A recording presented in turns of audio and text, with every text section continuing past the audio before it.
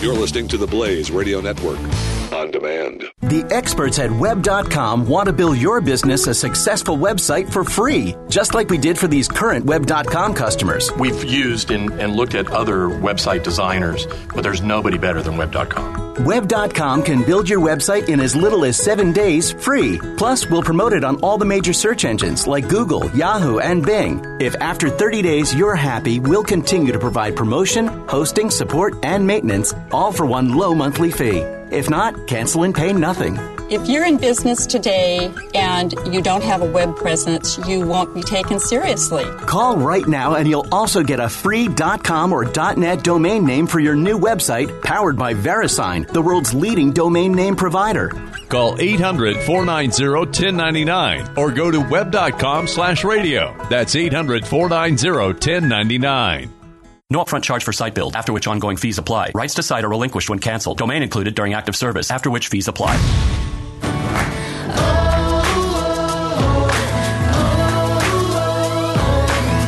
This is The Bonfire on the Blaze Radio Network. It's finally here, the 41st week of the Bonfire podcast.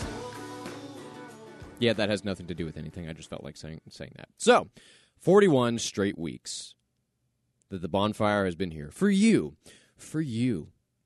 and for me, because I enjoy this. And of course, if I wasn't doing it for me, it wouldn't be done at all, and then you wouldn't be here either. So, regardless, thank you for tuning in.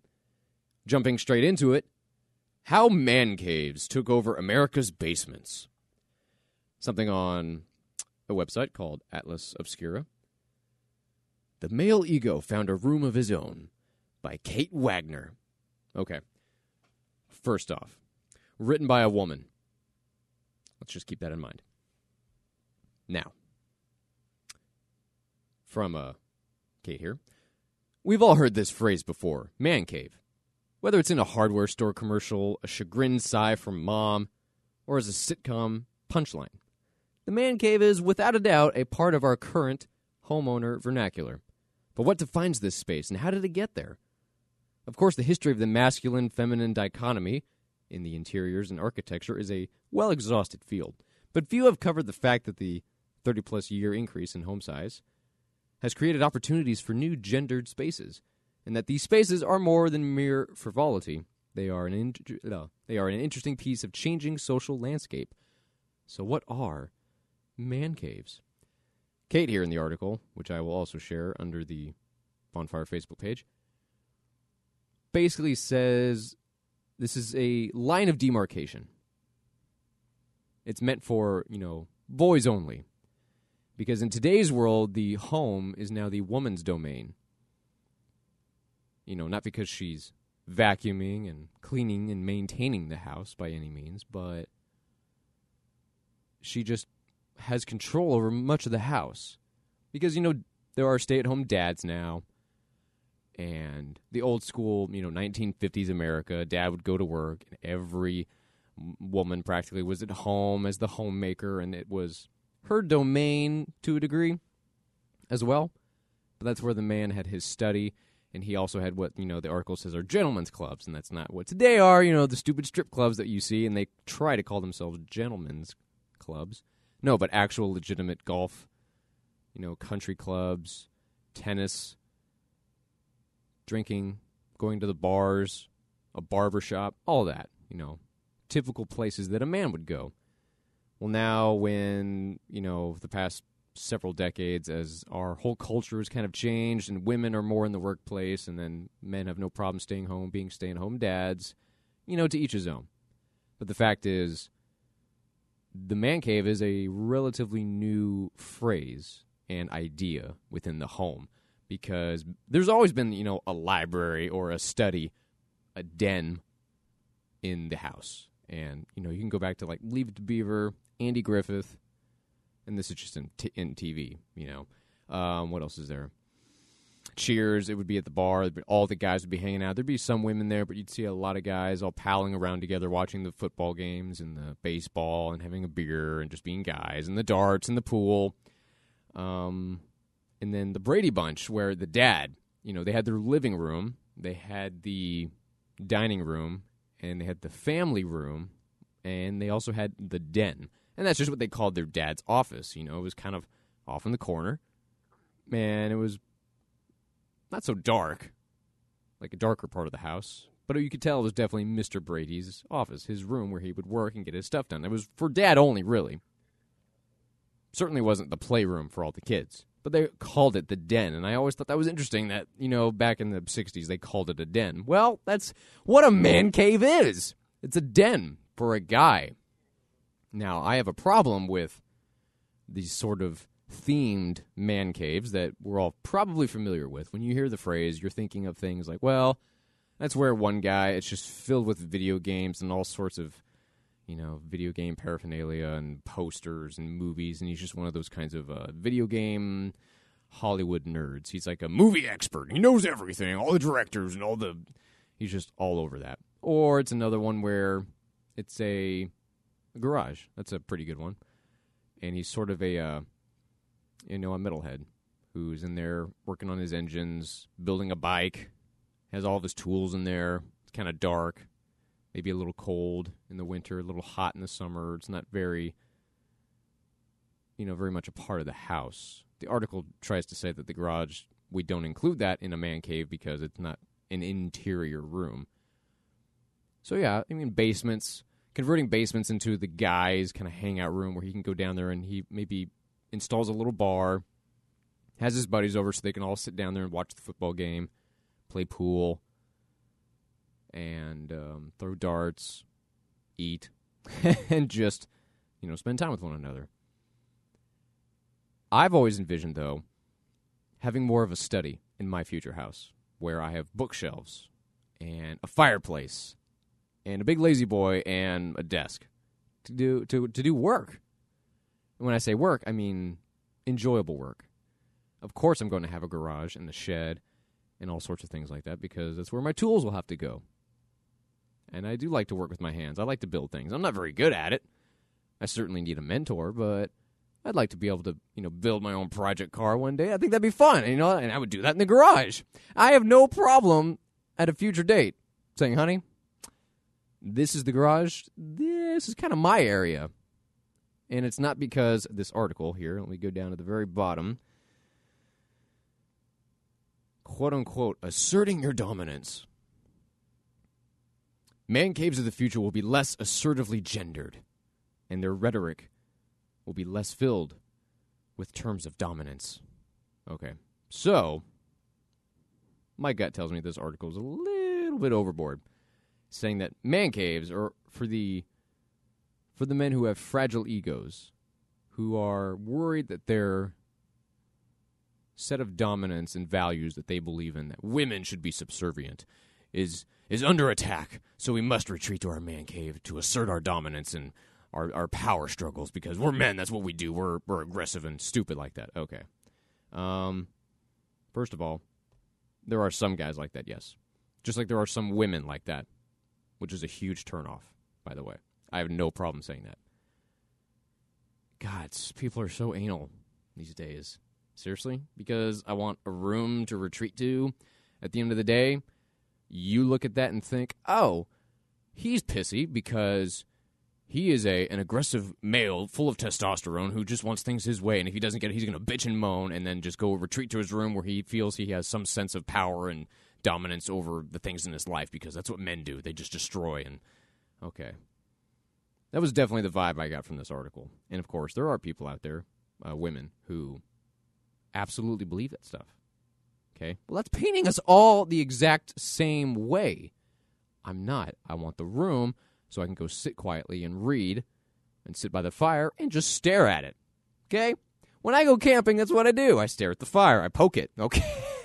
I get a stick and I poke the fire. Why? Because I'm playing with fire. That's fun. That is a guy thing to do. Just try and find a woman out there who will go and sit at the fireplace at the the camp out and just kind of stare into it, pick up a stick, poke it, play with the fire a little bit, and sit there quietly. I'll bet you that really doesn't happen. That is a guy thing to do, to sort of sit and ponder and think and let his mind wander. That's what we do, okay? Chances are we're trying to resolve some problems. We like to sit there and think about our problems. We have a harder time talking about our problems. And that is one of the great dichotomies between men and women. Women want to talk about it, men don't. And that's funny. I love that. I think that's just it's a great way that we were made. Man and woman, the differences. So, regardless of all that opinion, man caves do have a negative connotation. But I understand the concept. Kind of having a place that he can call his own to say, look, this is my little area, okay? And then the wife can do it too. You'd say, great, do you want a little area of the house for yourself where I don't go in and the kids don't go in? Then let's do that. I'm all for that. I don't care. I think that'd be great.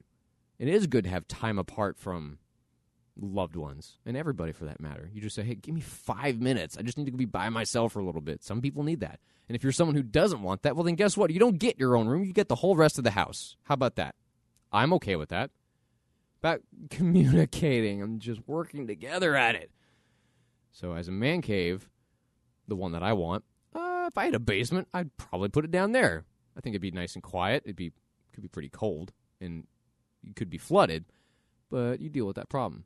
If it's a man cave and it's in the middle of the house, you're going to be completely surrounded. You got people above you, people around you, and it's probably not going to be very quiet, not very secluded. Well, that's what the cave part of it is. You're supposed to be kind of segregated from the world to be able to shut the door and shut out the world for just a little bit. So, I'll share this article. Y'all decide what you think Kate here was getting at. I think she's a little bit too overzealous, painting us all the same way. Quote, unquote, in an increasingly egalitarian world, will the man cave see a familiar fate to its predecessors? And she's referring to, like those gentlemen's clubs, country clubs, bars, barbershops, places that the traditional man back in the day would hang out and spend time. But now that women are starting to join the workplace, they're finding, oh my gosh, there's women around us. What do? We need to retreat and get away from women. What are they doing here? So, quote unquote, while women-only spaces in the house are on the rise, with labels such as the she shed or woman cave, the concept hasn't taken off in the same respect as the man cave, for the reason that much of the home is still demarcated as a feminine space in the popular eye. The woman's need to escape the world of men is a relatively new phenomenon, after all. The man cave came first because men were losing their hold of the world and sought to retreat to a place in the home where they could still possess feelings of power. Not really. Kate, if that's your real name. We want that area so we can get away from you and other people like you who, after we work all day, you make stupid comments like that. Saying, oh, you want to retreat to your room so that you can maintain your feelings of power? No, screw you. I want to get away from you. Quit talking to me. I want 5 minutes of peace and quiet. Holy crap. I'm going to sit here and play my video game for 20 minutes. Then I'm going to take out a book. Then I'm going to watch some of the football game. Then I'm going to get some work done on my computer. And then I'm going to come out of the room, and then I'm ready to join the rest of the world, okay? But excuse me! I think Kate has it wrong. But you tell me. This is The Bonfire on the Blaze Radio Network on demand. The experts at Web.com want to build your business a successful website for free, just like we did for these current Web.com customers. We've used and looked at other website designers, but there's nobody better than Web.com. Web.com can build your website in as little as 7 days free. Plus, we'll promote it on all the major search engines like Google, Yahoo, and Bing. If after 30 days you're happy, we'll continue to provide promotion, hosting, support, and maintenance, all for one low monthly fee. If not, cancel and pay nothing. If you're in business today and you don't have a web presence, you won't be taken seriously. Call right now and you'll also get a free .com or .net domain name for your new website powered by VeriSign, the world's leading domain name provider. Call 800-490-1099 or go to web.com/radio. That's 800-490-1099. No upfront charge for site build, after which ongoing fees apply. Rights to site are relinquished when canceled. Domain included during active service, after which fees apply. This is The Bonfire on demand on the Blaze Radio Network. Here's your host, Andrew Herzog. A new movie coming out in March 2017. I think looks particularly unique and interesting. Yes, it is a superhero movie, but not like the ones we've all seen lately. So let's go ahead and play the trailer, and then we'll talk about it.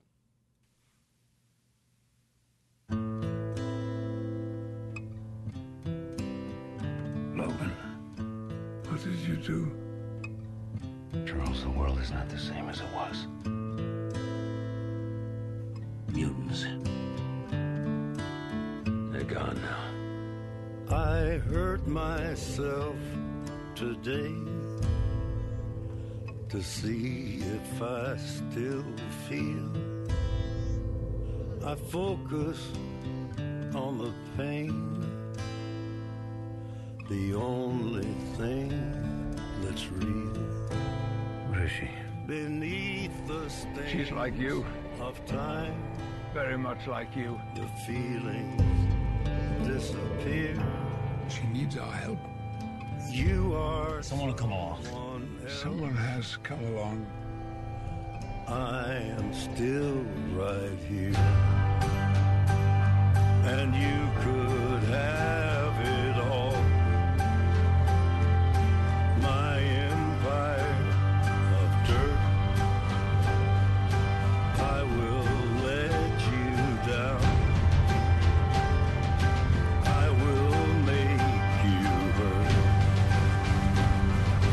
I will keep myself. I would find a way. Logan, you still have time.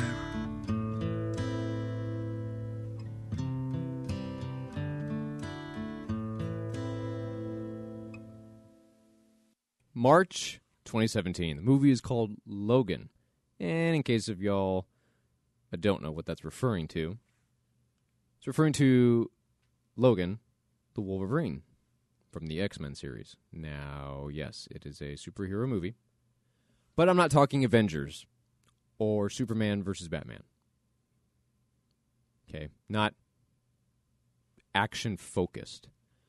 Some of the plots, scripts, stories are kind of weak in some of these movies, as we all know. I did enjoy Captain America Civil War. I actually thought that was pretty well written, and it had a lot of action. So it's a pretty good, solid combination there. Now, this one, Logan, it says,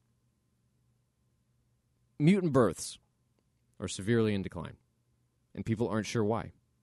There's a government-type operation that's turning mutant children into killing machines, and from this, Logan emerges as a mentor to a mutant girl who has claws just like him. Now, look, I don't read the comic books. I don't know any of this stuff. I've said that before. I go to the movies to enjoy the film itself and maybe how it can be connected to the other ones, and that's about it. I don't really have an interest to go read these comic books and get any sort of back history. I kind of just watch the movies at their own face value. This one is different because it shows Wolverine, who usually has the power to, heal himself and has been alive since maybe the mid-1800s. And now it's in the year 2000. And in this movie, 2024, he's still around. So his body repairs itself very well. He can live longer than most human beings. In the trailer, though, you see he's clearly very old. And he's got scars all over his body. Wolverine doesn't scar. He heals, and then that's it. So that was interesting. You think, uh-oh, what's going on with him? He's clearly aging, and he's not healing. So maybe he's dying, just of old age. And you can tell from the trailer, obviously you just heard it, but it's a lot better if you watch it, that there seems to be more of a somber feel to this. Of course there'll be action. It's an X-Men movie. But perhaps it's being directed and written in such a way to focus more on the emotions, more mental issues. Maybe a deeper plot. Possibly. You can only speculate since it's months out.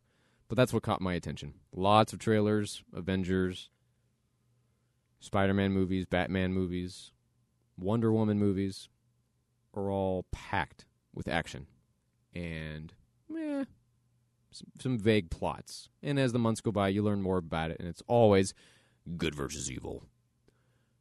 Batman versus Superman. Who will win? Okay. Well, here, we don't really know. It's a little bit different. Like, wait a minute. Everybody's dead or dying. Maybe it's a movie that focused more on legacy and what Wolverine has been doing this whole time. It's a little more, maybe heartfelt. That was just the first instinct I got from the trailer. So we'll see as the months go by what more they'll give us, more of a detailed plot, what's the point. I'm optimistic, though, because I have been calling for more originality in Hollywood. As far as I know, there is going to be a Starship Troopers reboot. Holy hell. Can we stop with the reboots? I swear, Hollywood, they're either really stupid and they are just out of ideas, which I think is no excuse, or they just think, reboots are safer and probably going to make us more money than if we were to try to come up with something original. So let's just do that. Because all these sequels, all these prequels, and all these reboots, too many. Way too many. Holy crap. I swear it feels like there is no more originality coming out of, old school Hollywood. When it comes to Netflix, Hulu, Amazon, you got some good original documentaries and movies and TV shows there. So, for example, Stranger Things in Netflix. The Man in the High Castle, Amazon. There's still good content out there, but it's just not coming from traditional Hollywood. Not in my opinion. But little movies like this, kind of, a little bit of hope. A little bit of hope that maybe we can still get some good stuff from Hollywood, rather than stupid, trashy, or lame and lazy. Who knows? It's nebulous. This is The Bonfire, on demand, on the Blaze Radio Network. The progressive movement is full of lies. Why do Americans keep falling for the deception? In his new book, Liars, Glenn Beck reveals the simple answer: fear. At our most basic level, we're all afraid of something, and progressives exploit this by offering us solutions to our fears. Solutions based on lies and an unrelenting hunger for power and control. Understanding the roots of these lies is key to helping us stop the disease of progressivism. Liars by Glenn Beck. On sale now at glennbeck.com/liars. The Bonfire. Here's your host, Andrew Herzog. A highly recommended Bonfire book recommendation right here. It's called Essentialism, The Disciplined Pursuit of Less by Greg McKeown. I'm going to go ahead and read just a quick paragraph here from this particular chapter, and I'll kind of give you some of the chapters, maybe a few other tidbits that I highlighted in my copy here that I thought was worth highlighting, to remember and be able to flip through easily and remember, oh yeah, there's that nice bit of wisdom. Here's the first one.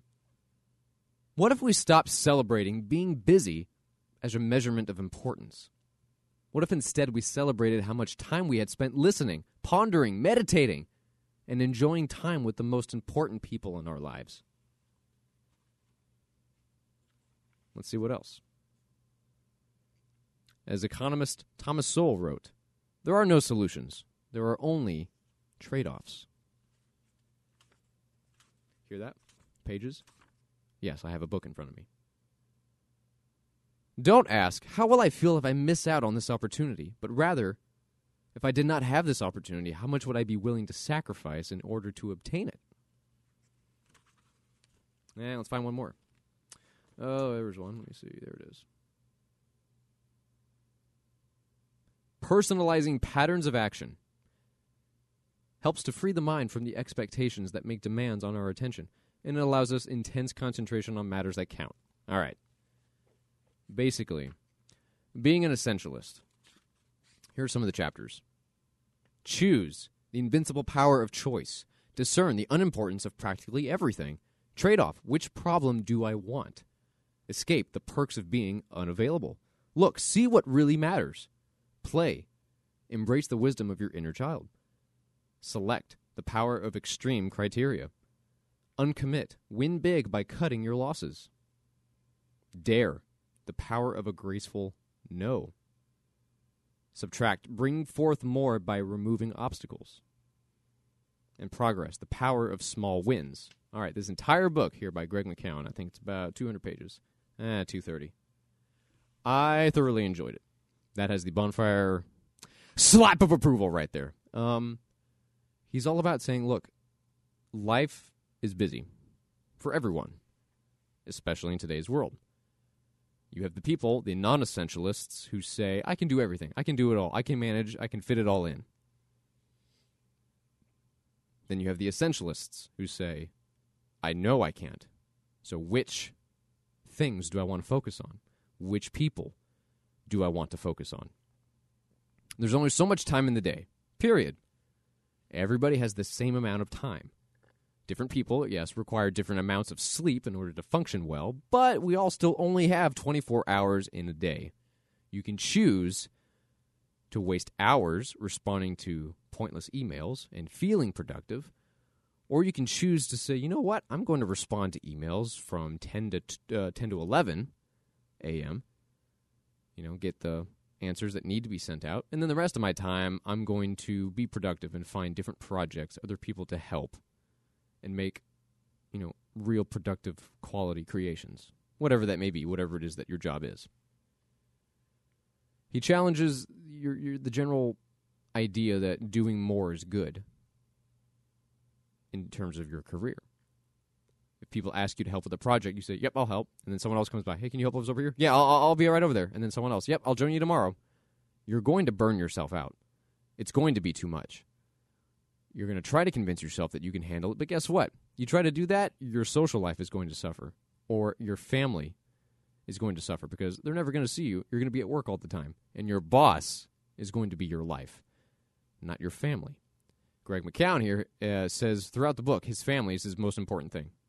He knows, hey, if I'm working too hard, I do make time at least once a week, say on a Saturday, to turn off all my technology, especially my phone, and then spend it completely unobstructed with my family. So he prioritizes. That's one of the key words and ideas in the book is priorities. Really only priority, singular. What is the most important thing in your life? And if that's not at the top, then you're doing something wrong. Or that's really not your priority. So he's all about, look, small wins, making progress. You got to start somewhere. Don't try to change the world and think you can do it in a day. It's not how it works. Give yourself attainable goals. Build it over time. Be patient. Get your priorities straight. Who do you want to see? What do you want to do? Who are you? Sit and think and ponder. Listen more. Don't be talking so much. Trying to talk over others and control them. There's enough in your world to deal with. Between your bills, your job, your family and friends, and your aspirations. So this whole book just says, change your mental attitude and your entire persona to be an essentialist. Where even if you have a buddy come to you and say, "Hey, man, Friday night, let's go to the football game." If your family is your priority, and then second on your list of to-do things or that are the most important to you, it's say writing a book or working on your woodworking skills, trying to be the best person that you can be. You say, you know what? I can't. I appreciate the invite, but I only have so much time. I'm a mortal person. I'm going to die one day, and there's only so many hours in the day. I would rather spend it with my wife and kids and do a little bit of woodwork. So there are trade-offs. There are sacrifices. And that's one of the reasons why successful people are very successful. You know, the millionaires and billionaires. They're the ones who understand, look, there are sacrifices. Of course there are. I can choose to spend time with my buddies, or I can choose to go learn another language and sit at home and read these interesting articles and books and try to expand my knowledge and open my mind and think creatively and be the best person that I can be. I can choose to go to the gym and work out and be physically healthy and try to eat well, or I can go hang at the bar, have a good time, get a beer, maybe get laid. I mean, come on. Unfortunately, that is a lot of today's world. They're too focused on shallow things, too focused on the here and now. No deeper thoughts and plans for long-term advantages. So I look at myself and I think, well, who do I want to be? I'm nowhere near who I want to be. So I know all the work that I have to do. So when people say, hey, Andrew, can you help us out? I have to make a quick decision in my mind. Okay, where do you land on my priority list? let me see if I can help you. And that's my personal choice, because everybody has that choice. You know, no one's really entitled to my time. I get to choose what I want to do with it. But what matters is sticking with it, too. If you say, well, my family's my priority, but then your boss is easily able to pull you back into work, well, then clearly not.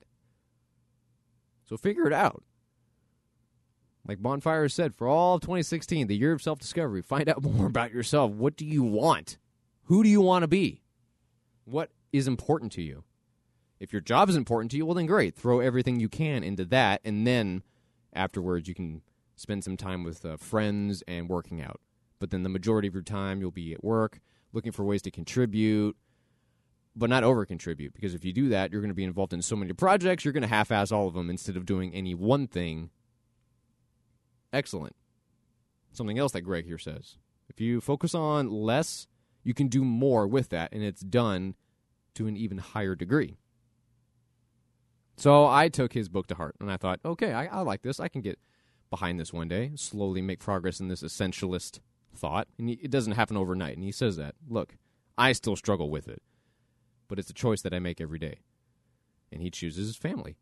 He chooses to better himself and try to learn new skills, help others. That's what he prioritizes. Great. Good for you, Greg. The rest of us in today's world need to do the same. There you have it. Essentialism, The Disciplined Pursuit of Less by Greg McKeown. It's a yellow. It's a white cover. And right there in red says Essentialism. It's got a lot of squigglies around it. It says New York Times bestseller. Okay? It's pretty obvious. Pretty clear kind of binding. And I believe this was 2014. Yes, it was. Yes, 2014. So a couple years old, but still relatively new. Go check it out. The Bonfire, only on the Blaze Radio Network. Don't miss the Chris Salcedo Show.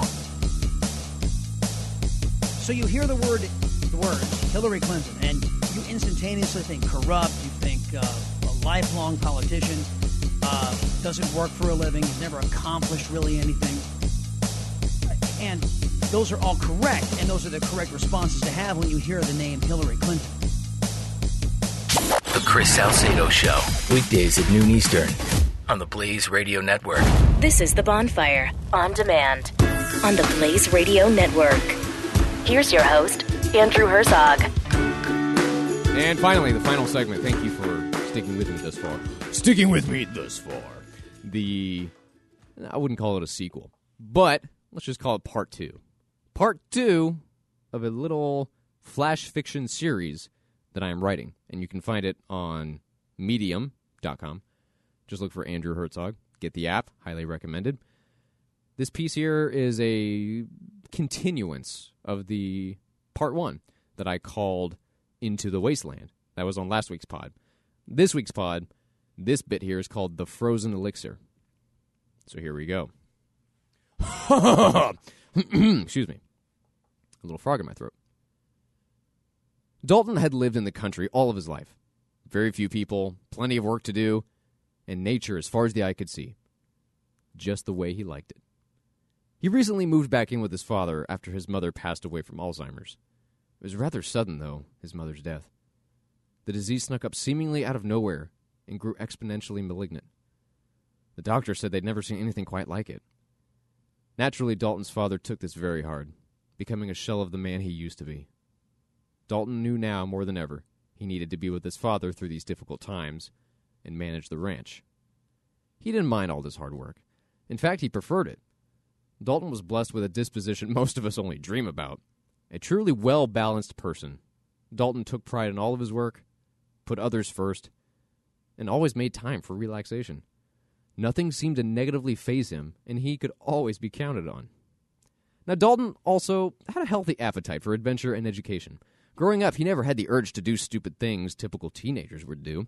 Instead, he'd be the one to start a book club or explore the series of caves in the area. He fancied himself Teddy Roosevelt or John Wayne reborn. Nothing was out of the question, and everything was a possibility in his eyes. One day, as he was catching up on the latest research in his favorite science publication, Dalton came across an article that piqued his interest. After reading it, a thought crossed his mind. What if he joined this expedition himself? What if he could be a part of something significant and historic? Something exciting and dangerous? What if he could help prevent what happened to his mother from happening to anyone else ever again? As the hours ticked by, he couldn't help but focus on anything else. He was fixated. The more he thought about it, the more he convinced himself he should do it. No excuses. Now was the time for action. Dalton ran upstairs to pack his bag and prepare for his long trip. His father happened to walk through the den and see sitting on the chair an open page with large green font emblazoned across the top. The Frozen Elixir by Dr. Joseph Names. There you have it. The significance here. Dr. Joseph. Oh, wait a minute. Dr. Joseph. Oh. He's the first guy in that first piece called Into the Wasteland. They're connected! Yes. I mean, I guess I gave that away at the beginning when I said this was a continuance. But yes, these two stories, these two flash fiction stories, are taking place in the same universe. Same general timeline. And that's part 2. That's all I have for now. More pieces will be coming. This is fun. It's actually enjoyable after, a long, hard day of work to sit and be creative, to just sit there and think, okay, what do I want this to be now? And, I sit there, work for an hour or two, usually not very long, and see what I come up with. And so far, that's what I've come up with, those 2 pieces. Into the Wasteland and The Frozen Elixir on Andrew Herzog's Medium page. Please check it out. And I shared it on Bonfire's Facebook. Speaking of all that, do find Bonfire on Facebook, Twitter, and Instagram. Thank you very much for tuning in this week. And don't forget the main website, bonfirethoughts.com, where I also wrote a couple other flash fiction stories called Home Alone and The Morning After. So please go check those out as well. And if it's not too much trouble, give me some feedback. I thrive on that stuff, whether it's positive or negative. I need to know that. I'm writing this stuff not only for my entertainment, but for yours as well. Anybody who likes some fiction, a little bit of apolitical entertainment. Okay? Because, let's be honest, if you are listening to The Bonfire and you know anything about it, you know that politics has no place here. Okay? It's BS. Not here. You will not hear it here. You have my word on that. It's tremendous, believe me. No, I want to stop that. Shut up, Trump! Andrew Herzog, out. This is The Bonfire on the Blaze Radio Network.